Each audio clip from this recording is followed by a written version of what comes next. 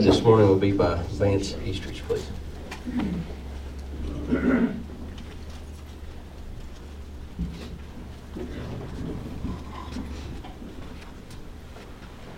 I spoke for 16 years from this pulpit without a microphone. And then my voice left me. I have to use it. Let us pray. I stood with a man at the beginning of the year, and I said to him, "Give me a light to guide my way." And he answered and said, "Put your hand in the hand of God. That is better than light and better than a known way." Father, we stand at a time in our nation's history when we can look backward and we can look forward, we can look to either side, and we're amazed at the changes that are coming about in all quarters. Some of us are delighted at the way things are going.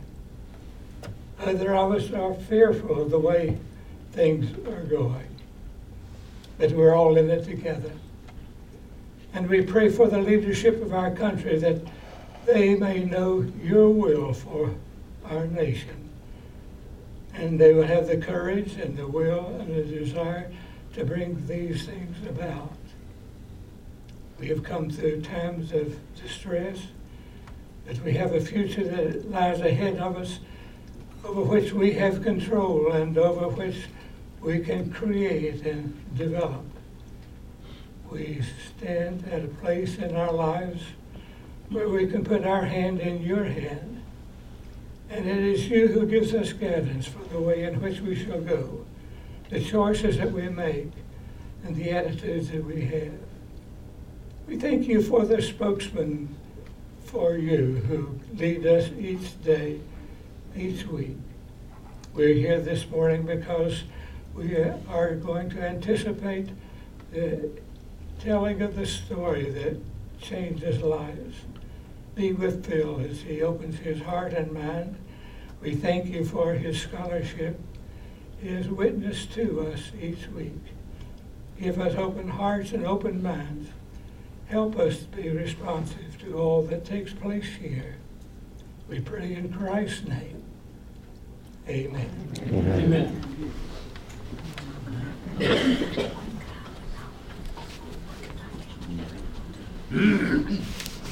Thank you, Vance. If you all notice, to my left and to my right, we've got a new sound system. Several put in a request and to me, and we made that happen. So if it is too loud or not loud enough, feel free to raise your hand, especially when Phil comes. One of us will tweak it and we'll get it fine-tuned. But I believe it's pretty close. It sounds pretty well. But Phil's with us this time.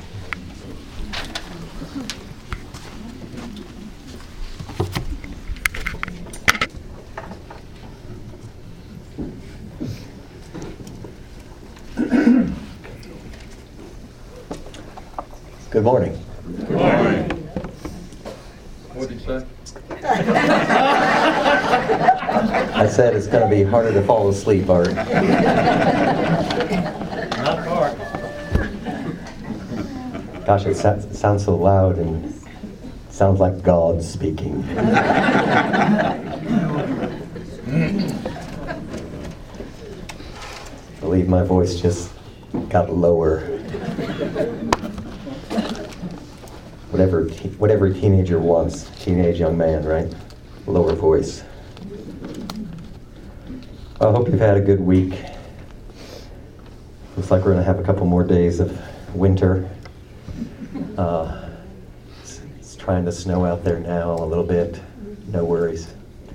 The daffodils are the ones that are worried, right? They're up about this far. That's crazy. One of the beautiful things that happened in our family's life is that we were celebrating Kim's birthday last night a little early, and all the children drove in, surprised her for dinner last night. So that was fun. We don't all get to be in the house at the same time. Red velvet very cake. often. And we had red velvet cake. Yeah, I made red velvet cake. We did. I have to confess, we did. And it wasn't bad. Yeah. We're all coming over this afternoon. Well, you better get there in a hurry, because I'm pretty sure everyone else is getting their second piece pretty early today. So, well,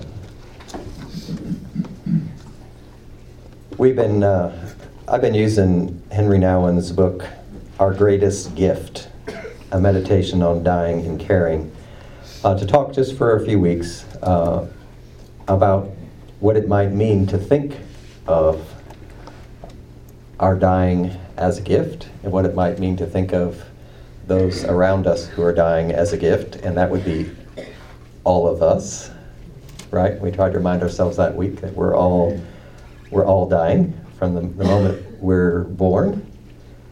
We don't think about it that way, and we don't necessarily have to think about it that way, but it's probably important occasionally to be reminded of that.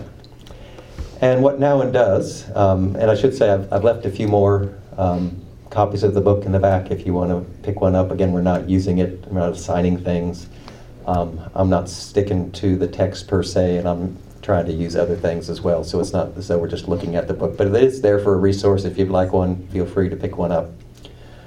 And what he tries to do, what we talked about last week, is he thinks that for all of us who need to try to embrace our dying as a gift, there are three things that we need to embrace. We need to embrace the truth that we are a child of God. We are a beloved child of God. And because we are a beloved child of God, that brings us to the second truth that we need to embrace, and that is that we're brothers and sisters of each other. Right? And then that leads to the third truth that we're going to start with today, and that is that we're parents of another generation, a future generation. So notice it's all familial, right? As in family. It's all family language, right? We're children of God. We're brothers and sisters, and we're parents of a future generation. And the way he helpfully, I think, talks about this third truth that we embrace is to remind us that the future that we don't see, the future is going to be, for all of us, more than we know, a time of fruitfulness. And here he tries to make a really helpful distinction that I wish I'd been clear about earlier in my life. And that's the sort of distinction between being productive and being fruitful. Now there's certain kinds of ways I suppose you could sort of collapse those into the other, and I think sometimes we think of them as the same, but he helpfully distinguishes them. And the reason I think it's important to get clear about this is because I think our culture is pretty much fixated on productivity, and we don't even in church necessarily talk as much about fruitfulness as we probably ought to. And so let's talk a little bit about the difference and why it matters, particularly as we try to embrace the gift of dying. He tries to remind us that when he wants to echo, Jesus' words from John chapter 12, where Jesus says, unless a grain of wheat dies, it doesn't bear any fruit. But if it dies, it brings forth a harvest of fruit. And he reminds us that even in the life of Jesus, right? That's a pretty remarkable place to start. Even in the life of Jesus' death brings fruitfulness. Jesus' death brings fruitfulness. It looks, during Jesus' life, and as Jesus' life is coming to a close, it looks to human eyes as if he was a failure. Right? I mean, it looks as though Jesus is a failure. Best we can tell, Jesus himself might have been agonizing about that in the garden. Certainly on the cross, this cry of abandonment that Jesus himself offers. My God, why have you forsaken me? It looks like a failure. And yet, we all know it wasn't. Right? Through Jesus' death and the new life that comes through his death, Jesus was more fruitful than any other human being we know in human history. Right? We are part of that fruitfulness. Right? And while it's true, none of us are Jesus, for sure. But what Nouwen reminds us of is that, way beyond this notion, sometimes we can be a little sentimental when we talk about somebody lives on inside of us, but there's something actually true about that. And it has everything not to do with us, but it has to do with God and the way that God has made us. We are people, human beings, who are animated creatures, right? We are people who are animated by various spirits, if you will. I mean, the word animate, right, is just from the Latin word for spirit. We're animated. And the beauty of that is that we are capable of being indwelled, animated by things outside of ourselves. Okay, this is part of what it means to be a human being, and that's a beautiful thing. It makes it possible for the Spirit, the same Spirit that animated, gave life to, and power to Jesus, that same Spirit can dwell in, live in, animate us. And one of the ways that happens is that those who go before us, who are animated by the Spirit, shape us. Right? That's one of the ways. It's not the only way. It's one of the main ways that the Spirit comes to animate us, is through other people, other godly men and women whose lives and witness has a powerful shaping force on us. All of you know of people in your life, godly men and women, people of the Spirit of God, who actually, in some sense, dwell inside you. I mean, you wouldn't even know who you were apart from them, right? That's a beautiful thing. It's a beautiful thing. And they can dwell in you while they're still alive, for sure. They also continue to dwell inside you, inside me, after they're gone, right? After they have died. But we have a sense that they are still bearing much fruit in our lives. Right? You know this, because you've had that experience.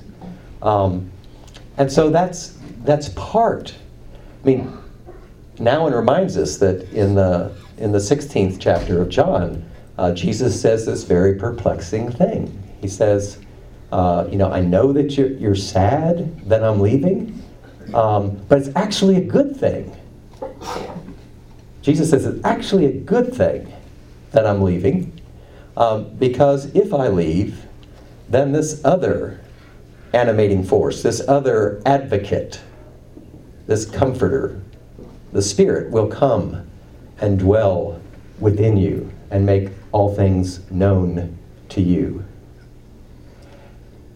And Nouwen says, yes, we're not Jesus, right? We don't give the Spirit in the same way that Jesus does. But it's interesting that if God fills us with the Spirit, and if we are filled with the Spirit as the people of God, as living, breathing body of Christ, then there's no reason to think, and we think we all have experience that is true, that God animates other people. God sends the Spirit through us to other people as well. And that's part of our fruitfulness. That's part of our fruitfulness. And that work of fruitfulness extends beyond our life. Right? The shaping power that my parents had on me.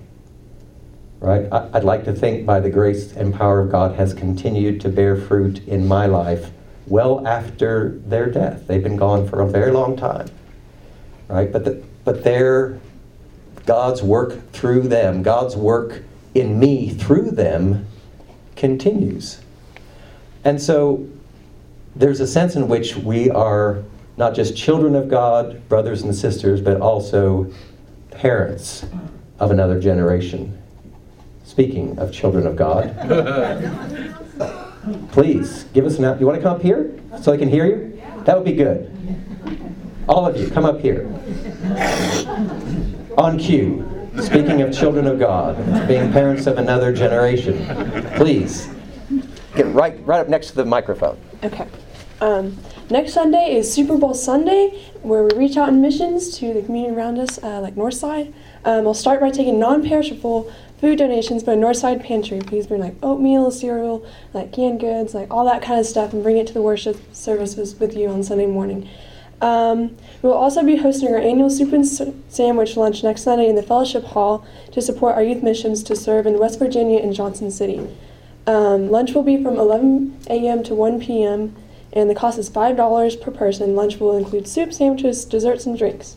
We hope you guys can come.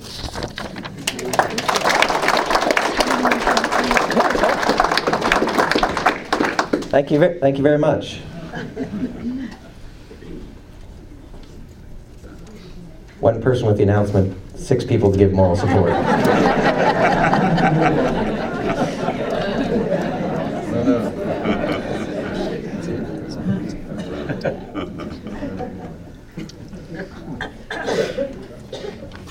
So it now says, if that's true, right, if it's true that our work of fruitfulness extends well beyond our life, that that work is actually much as vital or more vital than the kind of work that we're encouraged to think is so important. That's our work of productivity. Again, he's not downplaying that the part of human life is to be productive.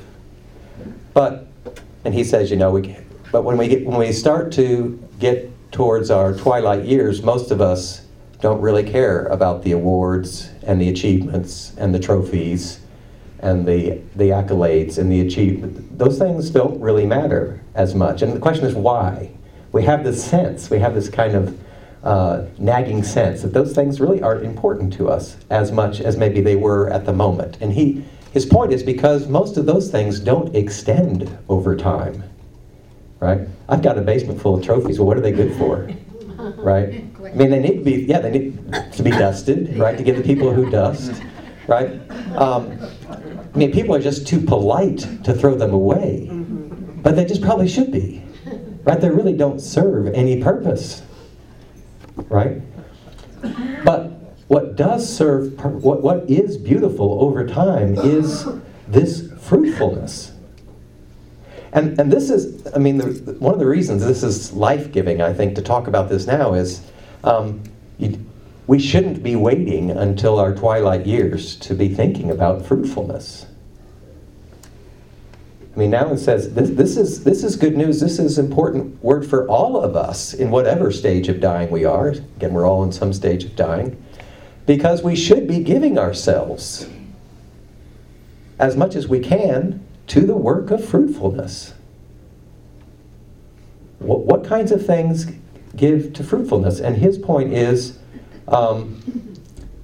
there are things that we do that lead to fruitfulness, but more times than not, our fruitfulness is tied up with who we are and being who we are.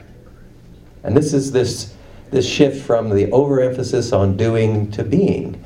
And this is one of the gifts that those who are in their twilight years remind us of, and that is that as we move into this second childhood, and become more and more dependent on others and can do less and less, we are reminded that our fruitfulness is normally not tied to what we can do. It is who we have been to others. Right? Who we have been to others.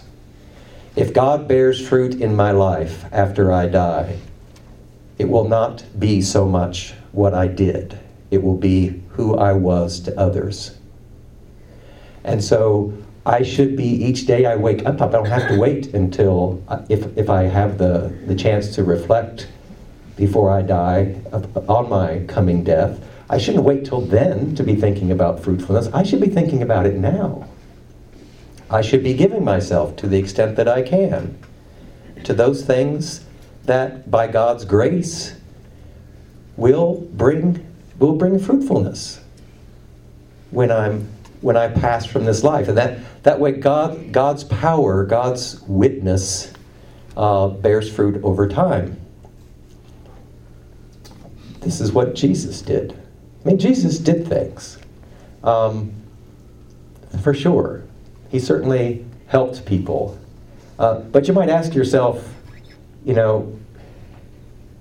couldn't have Jesus have done a lot more miracles and helped a lot more people during that 3 years of ministry? He fed a lot of people. We have accounts of him healing a lot of people. No doubt he healed more than we know. But certainly, if he stayed around, he could have done more. Could have healed more. Could have done good things. Nothing wrong with any of those good things he did. Those were life-giving. But what he mainly did is he gave himself to some people who were, by God's grace and the Spirit that came to dwell in them, utterly transformed. And they too became fruitful.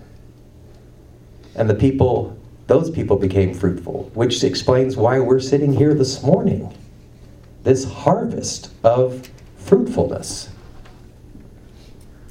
One of the ancient sayings of the church is that the blood of the martyrs is the seed of the church. And we often think of martyrs as, those who have been killed for their faith, and they certainly are martyrs. But the word martyrs just comes from the Greek word for witness, right? A person who bears witness. And certainly someone who is, dies for their faith is a witness, but they're not the only witnesses. Right? Each of us are called to live in such a way that our life bears witness to the truth of Jesus, the truth of our belovedness in God, the truth of our being brothers and sisters of each other, the truth that God desires through the Spirit to do a work of fruitfulness. And that means we need to shift to think about what's the meaning in my daily life. What's the meaning of all this stuff that I'm doing? Is it by God's grace leading towards fruitfulness, or is it just, am I getting too easily caught up in things that just feel like achievements that actually have no reason to think they will bear fruit? This, we hope, now in hopes that when we begin to see the importance of fruitfulness, then we begin to see why it need not be so discouraging when we find ourselves in the twilight years and we find ourselves less and less able to do the things that we'd like to be able to do and that we've taken so much pride in over our lives. And we need not, there's no reason that we have to feel like we're a burden when other people have to do for us, have to help us. we have this opportunity to slow down and reflect in the later years of our life about how is God now and how might God work fruitfulness in my life. What's been the meaning of this? I'm pretty sure God didn't bring me to earth to just crank out a few achievements, a few awards, a few trophies.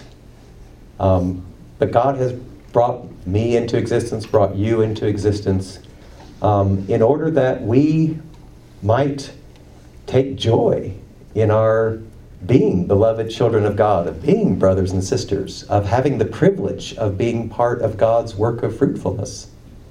And to have an opportunity, in some ways, if not forced upon us, encouraged. I mean, there might be a gift in our slowing down to be reminded that our identity is not wrapped around all that doing. And so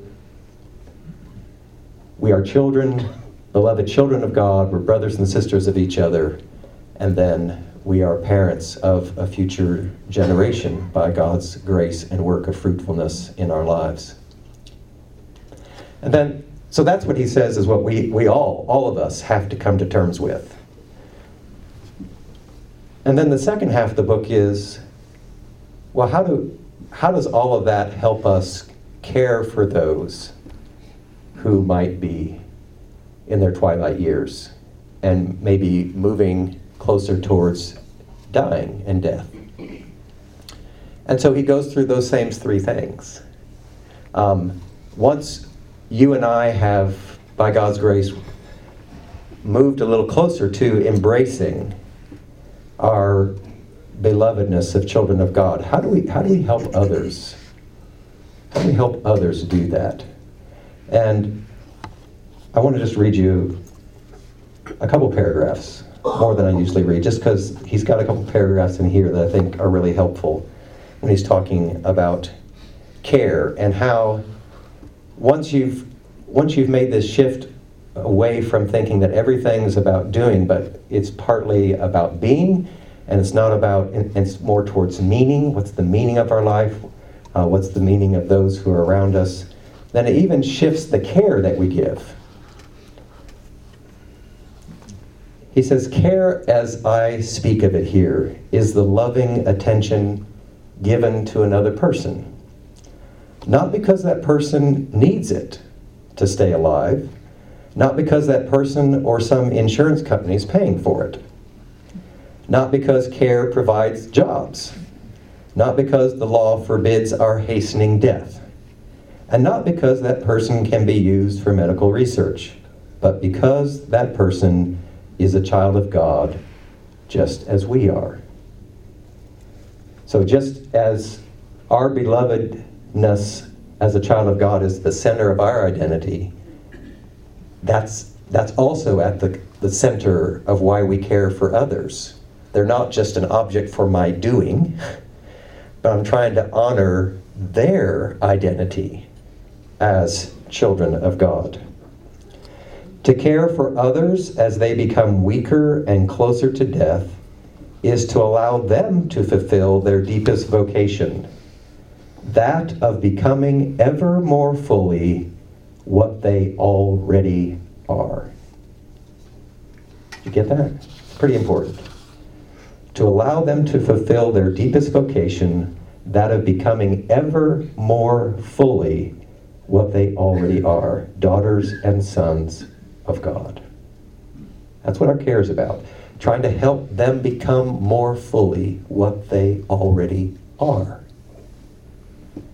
It is to help them to claim, especially in their dying hours, their divine childhood, and to let the Spirit of God cry out from their hearts, Abba, Father.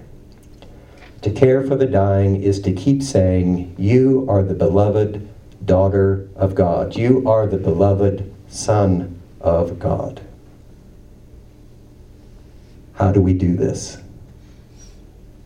There are countless ways. Through words, prayers, and blessings. Through gentle touch and holding of hands. Through cleaning and feeding. through listening and just being there. Some of these forms of care may be helpful, right? Other people say, oh, it's so helpful. But some not. And that's really, his point is not the point. But all are ways of expressing our faith that those we care for are precious in God's eyes. Through our caring presence, we keep announcing that sacred truth. Dying is not a sweet, sentimental event. It's a great struggle to surrender our lives completely. This surrender is not an obvious human response. And here he gets very honest, right? It might be easy to say, this is easy. But he's saying, no, it's not. There's nothing in us naturally that wants to do this. This surrender is not an obvious human response. To the contrary, we want to cling to whatever is left. It is for this reason that dying people have so much anguish, as did Jesus. Dying people often experience their total powerlessness as rejection and abandonment. Often the agonizing cry, my God, why have you abandoned me?" makes it difficult to say, "Father, into your hands I commend my spirit." But that's what our care is designed to do, is to be present with people who are dying in order to honor them as children of God, beloved children of God, and to be used by God to help them, particularly those who are anguished, to move from my God, why have you abandoned me?" to "into your hands I commend my spirit." And that is beautiful work, right? That is meaningful work. Nowen tells a powerful story. For those of you who read some of this week. Surprisingly, Nowen's such a quirky character. When you read about his life, he just does all kinds of weird things. He went to see some trapeze artists. And he actually was just really taken by them, went up and spoke to them, and they actually became really good friends. And they said, "You know what, you should come to our practices, and you should travel with us for a week or so." And he did, right? And he actually published these interviews later in his life. I mean, who does that? Right? Who goes up and talks to trapeze artists and they say, "Well, yeah, let's go eat together," and you start talking with them, say, "You should travel with us," and it's like, okay, why not?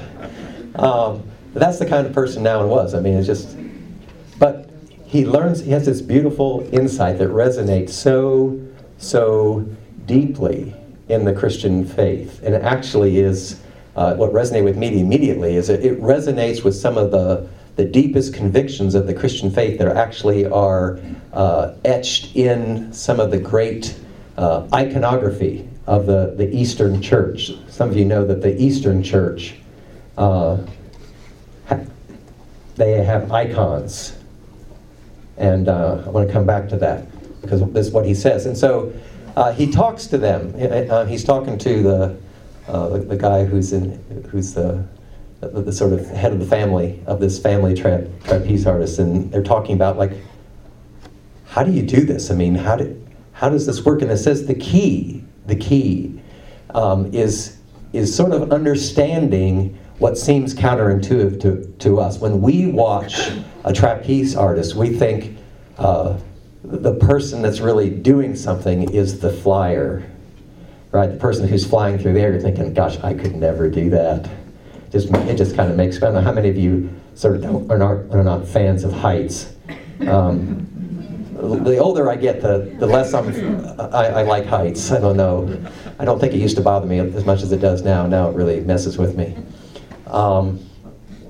But I look at that and I think, gosh, that's incredible. He says, even though everyone's watching, everyone's paying attention to, Everyone's awed by the flyer. It's the catcher who does all the work. And the one who makes it happen is the catcher. And he says, well, what do you do as the flyer? He says, nothing. I'm thinking, what? He says, no, you let go, and then you let yourself be caught. He says, if you're the flyer and you try to grab the wrists of the catcher, you'll either break his or her wrists or they'll break yours. You have to open up your arms and fly and let yourself be caught. Which is, in my imagination, the sort of perfect image of the life of faith in God, right? I want to do something, right? And part of our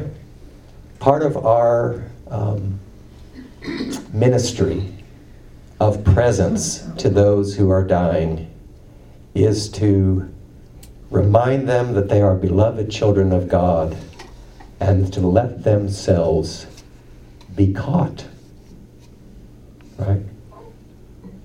To let themselves open their arms to God as they're dying and let themselves be caught. There is nothing, it's no longer time to do anything. The time for doing is over. Now is the time to let yourself be caught. When I read that story, I immediately thought of one of the most important icons in the Eastern Church is the icon of the resurrection. And I didn't have time to go to our local Eastern Orthodox church here in town and ask if I could borrow their giant resurrection icon, but I couldn't even run off a big enough one to make it worthwhile. But let me just tell you the important part about it. In the East, they don't try to represent the event of the resurrection. And icons are not trying to be representational. They try to depict the deep theological truths going on. And so the central icon of the Eastern Church of the resurrection is of Jesus emptying out hell.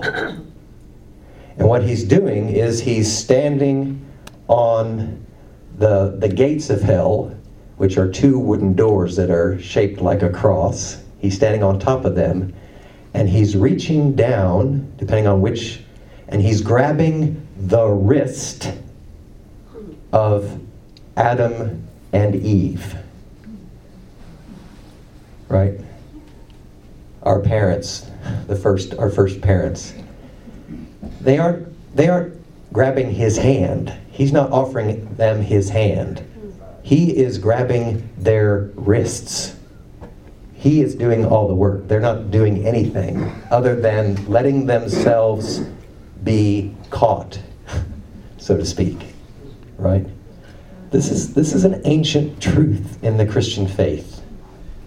Right? And that's part of our work. Both is to more and more move in our lives where we are more and more willing to open our arms to our loving Father, to our brother Jesus, and to let ourselves be caught. And that's our calling with our brothers and sisters who are dying, is to be present with them, to remind them continually of their belovedness, and to let them, encourage them with joy, not resignation, but with joy, to throw themselves and let themselves be caught. Let's pray.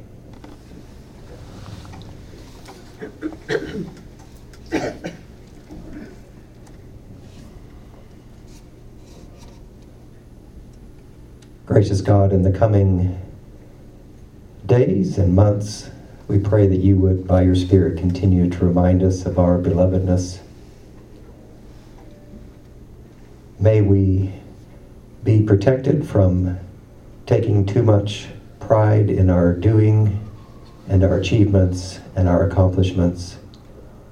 Teach us to rest in our belovedness. Teach us to find our deep and true identity in our belovedness. And help us to be more present to each other in ways that remind one another of our belovedness, that we might open up our arms in joy, that we might fly and be caught. We pray this through the one who most fully revealed our belovedness, Jesus Christ.